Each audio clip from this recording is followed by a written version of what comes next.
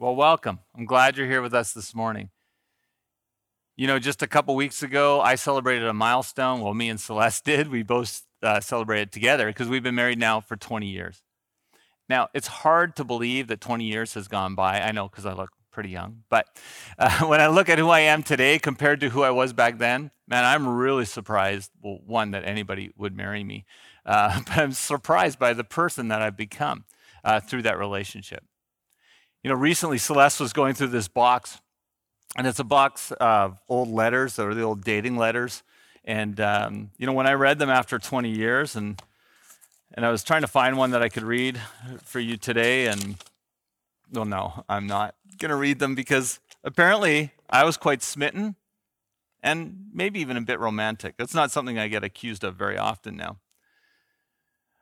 Celeste and I have a ministry now to help marriages thrive. And we often hear people complain about things like, well, my spouse used to be so romantic before we were married, but now it seems like they don't really care. And most of the time they really do care. They care a lot. They're in love with their partner, but life has gotten in the way and they haven't invested in the relationship as much as they should have. Often what has happened, one or maybe both of the spouses has diverted all of their attention to their kids or their career. And they've just neglected that relationship because they've taken it for granted. And we all do that at times. Often we see couples at the 20 to 25 year mark that describe themselves as roommates instead of lovers. And what happens is these couples just slowly drift apart over time. And that can lead to divorce.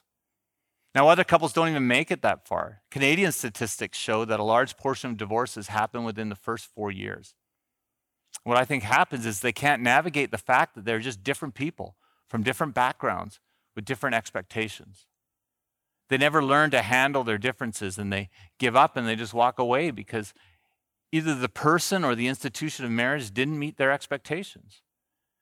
The experience for both of these types of couples is that the relationship that they thought they had was not as advertised. So why am I telling you this? You're often going to hear Christianity described as a relationship with God. And in the same way, if our expectations aren't met, we can experience disappointment and frustration and believe that what we were told about Jesus, again, was not as advertised. And that's the title of our series over these last few weeks, Not as Advertised. We've been looking at some of the myths that we can easily believe about Christianity and how we can know the truth about them.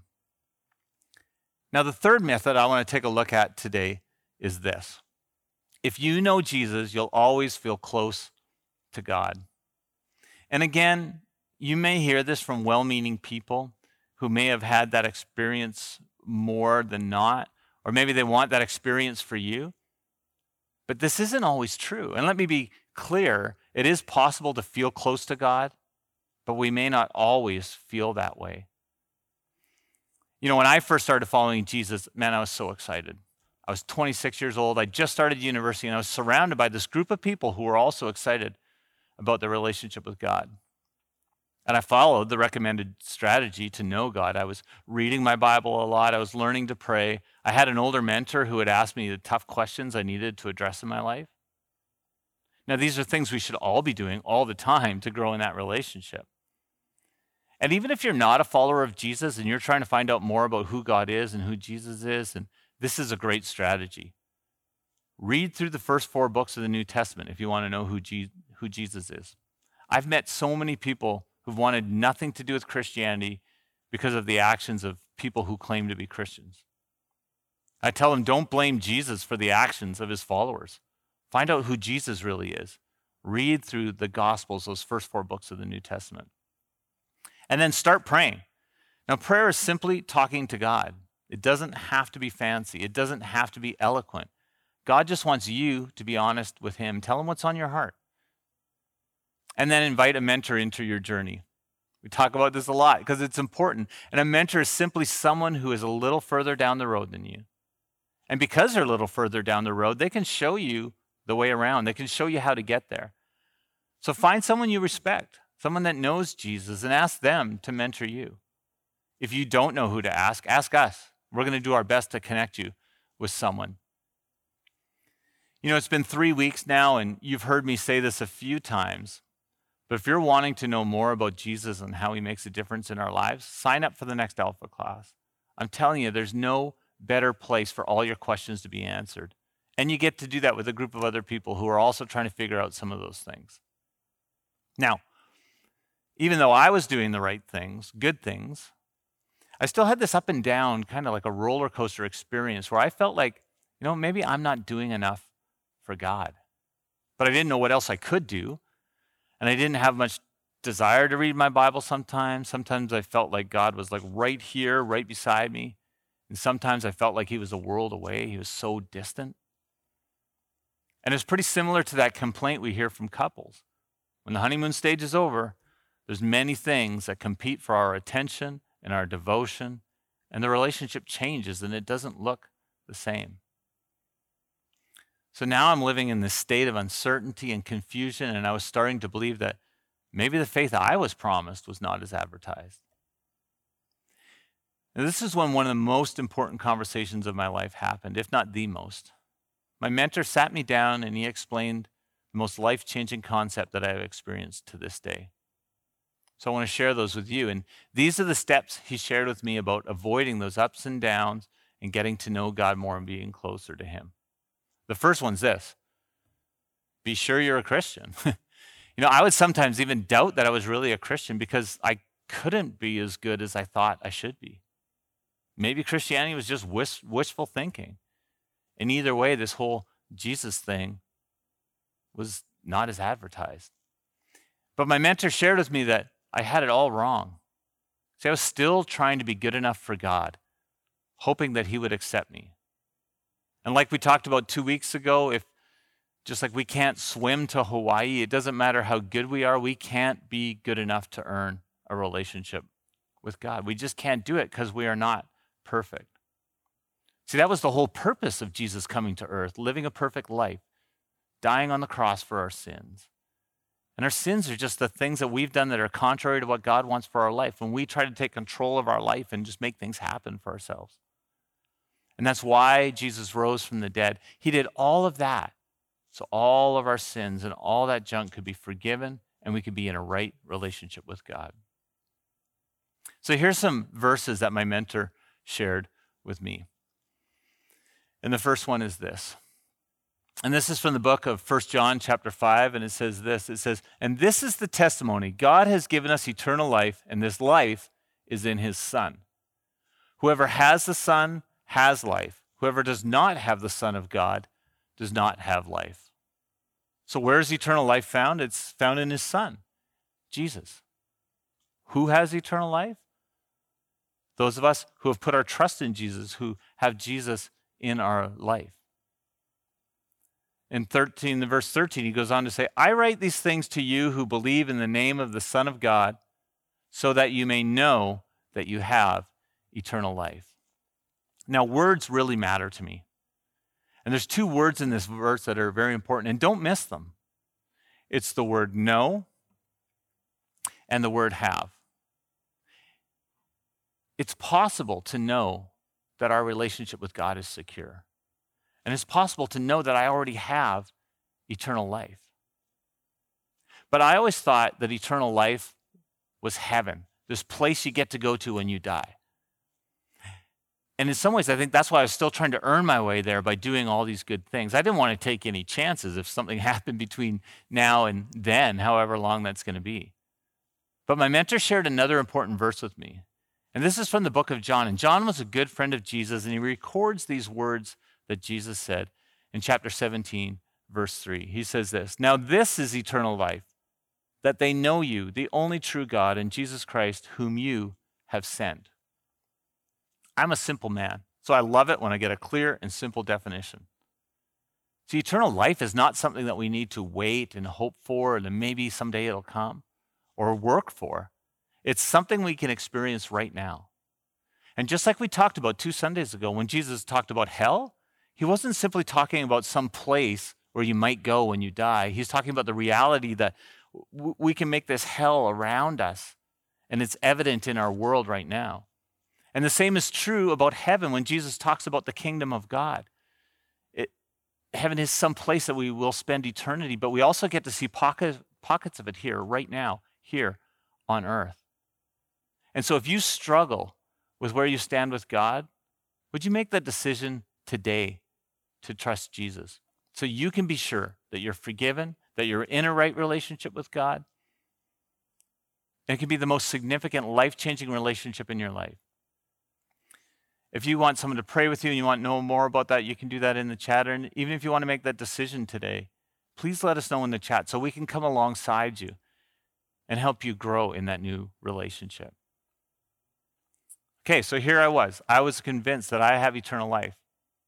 But I think my next question was a pretty natural one. If Jesus is in my life, why do I have so much trouble knowing him and doing the right things? I was told Jesus would change my life. My mentor asked me the following question. He said, what's your understanding of the Holy Spirit? Now, when I was growing up in church, I had heard God called the names, God the Father, God the Son, God the Holy Spirit.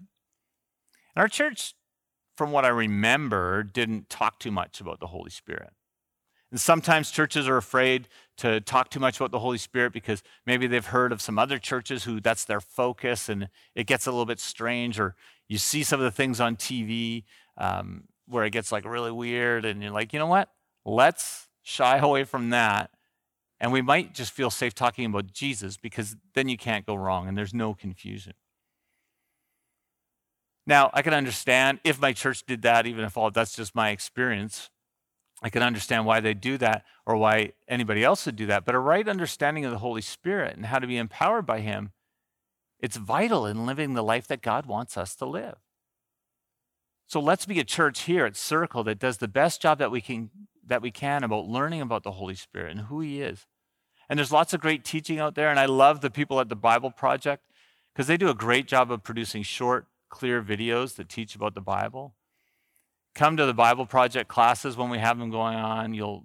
They're fantastic. You're just learning more about the Bible and how it applies to our life. But they have a great video on the Holy Spirit. And I want to show you this. It's 4 minutes, but they'll do a better job in 4 minutes than I could do on 4 Sundays on talking about the Holy Spirit. So let's watch this together and we'll come back. If you've ever heard the phrase, the Holy Spirit, and you want to know what it means, where do you start? Well, you have to start on page 1 of the Bible, where the uncreated world is depicted as this dark, chaotic place. But then above the chaos, God's Spirit is there, hovering, ready to bring about life and order and beauty. Okay, but what is God's Spirit? Yeah, so the Spirit is the way the biblical authors talk about God's personal presence. The Hebrew word is ruach. Ruach. Yeah, you got to clear your throat at the end. So what is it? Well, ruach can refer to a number of different things, but what they all have in common is energy. Energy, how so? So there's an invisible energy that makes the clouds move or the tree branches sway. Right, wind. So in Hebrew, that's ruach. Okay. Now take a big breath.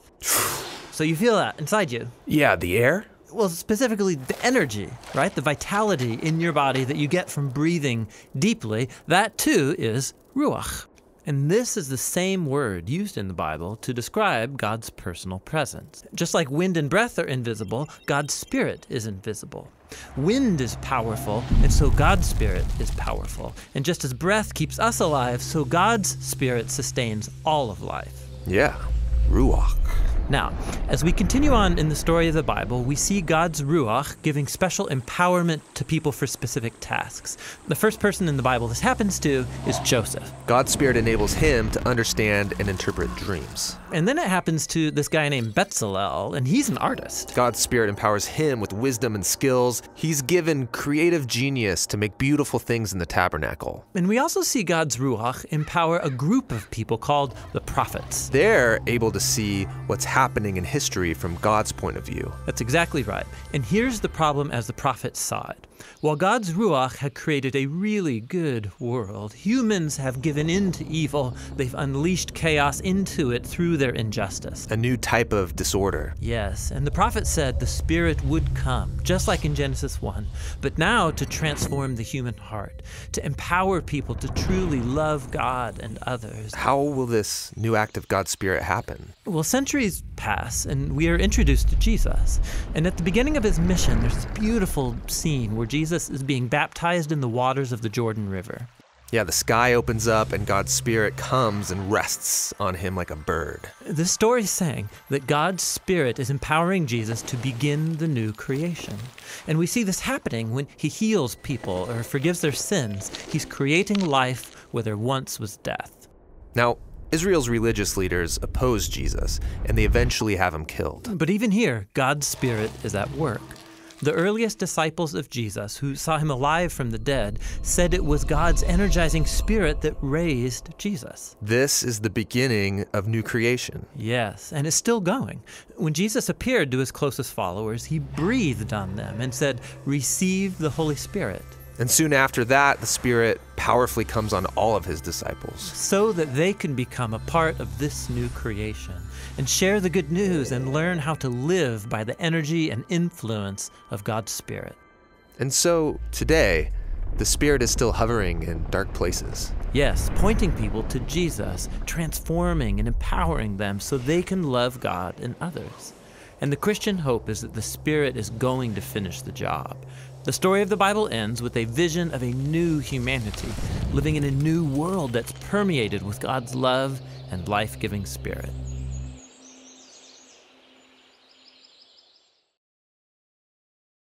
Now, I hope you enjoyed that. I love that video.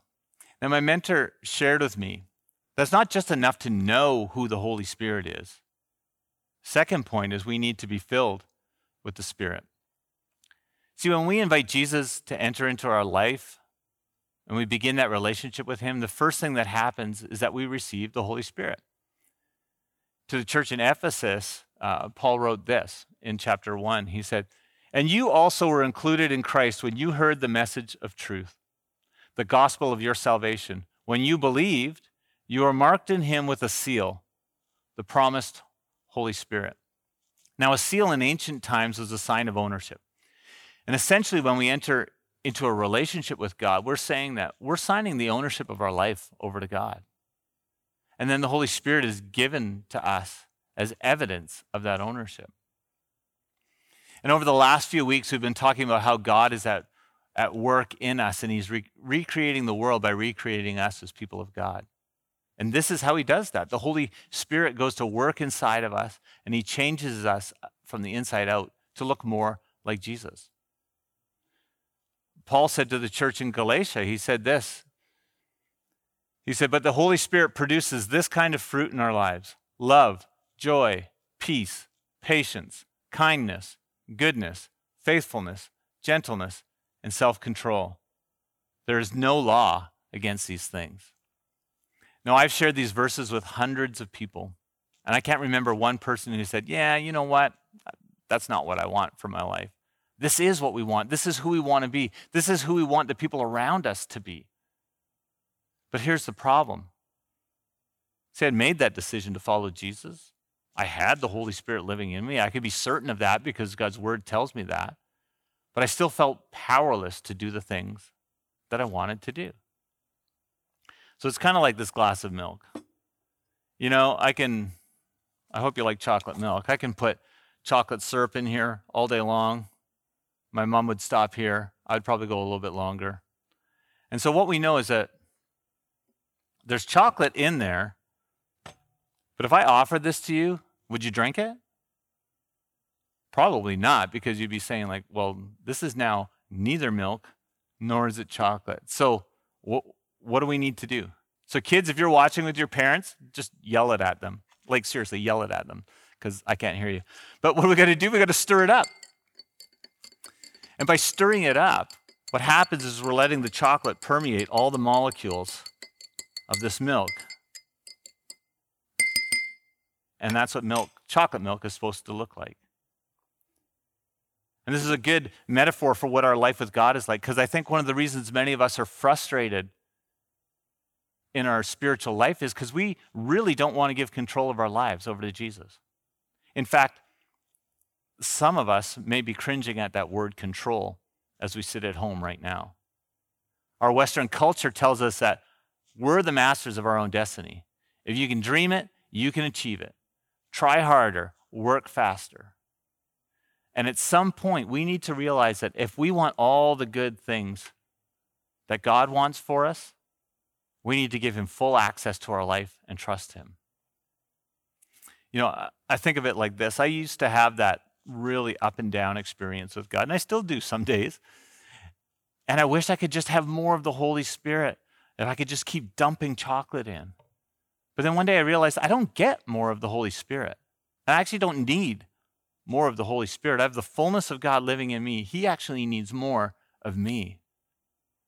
See, I was limiting access to areas of my life to him. You know, last week we sold our trusty old 1977 motorhome, and the person that came to buy it, she was buying it, and she walked into our house, and we had to wait for an e-transfer of money. And so we're in the foyer area of our house, and I had to leave the room to go get the keys. So I told her, well, wait here while I'm gone, because I didn't want to tell her, oh, go around, do whatever you want in our house, because I don't know her, and I didn't trust her. So I wasn't comfortable with her looking around areas of my house and looking through the drawers and seeing what I have.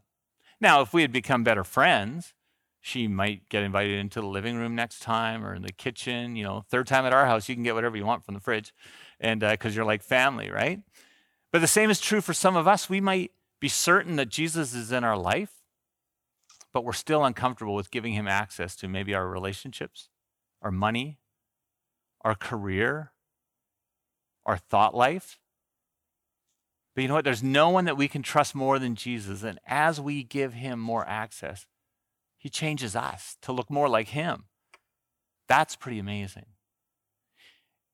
In the book of Ephesians chapter 5, it says this. It says, do not get drunk on wine, which leads to debauchery. Now, in all these years, I've never looked up the definition of debauchery. And I think because in some ways I don't want to know what it says. I just know that's bad, right? It's just bad to be drunk and do those things. Instead, be filled with the Spirit. This is a command to be filled with the Spirit. And I really like this comparison because just like the way alcohol will take over all of our faculties, the Holy Spirit should take control of all of our lives. He should be having an effect on the way that we talk, the way that we walk, the way we interact with everybody else. And in our life, we're going to see very little, or we'll see very slow change in our lives until we learn to give him more control of every area of our life. So how do we do that? Here's 3 steps we can take to be filled with the Spirit. The first is simple: desire to be filled with the Spirit. You know, there's no magic formula. There's no words that you just say and then all of a sudden you are. It's more a state of your heart that matters. Do you want to give God control? Do you want him to fill you? And then the second is keep a clean slate with God. You know, the moment that you know that you've done something that displeases God, you've done something wrong, just tell him you're sorry. That's called confession. Don't pile things up and wait till the end of the day or the end of the week or wait till you have to tell somebody. At any time, that's the prayer. We can just say simply to God, God, I'm sorry.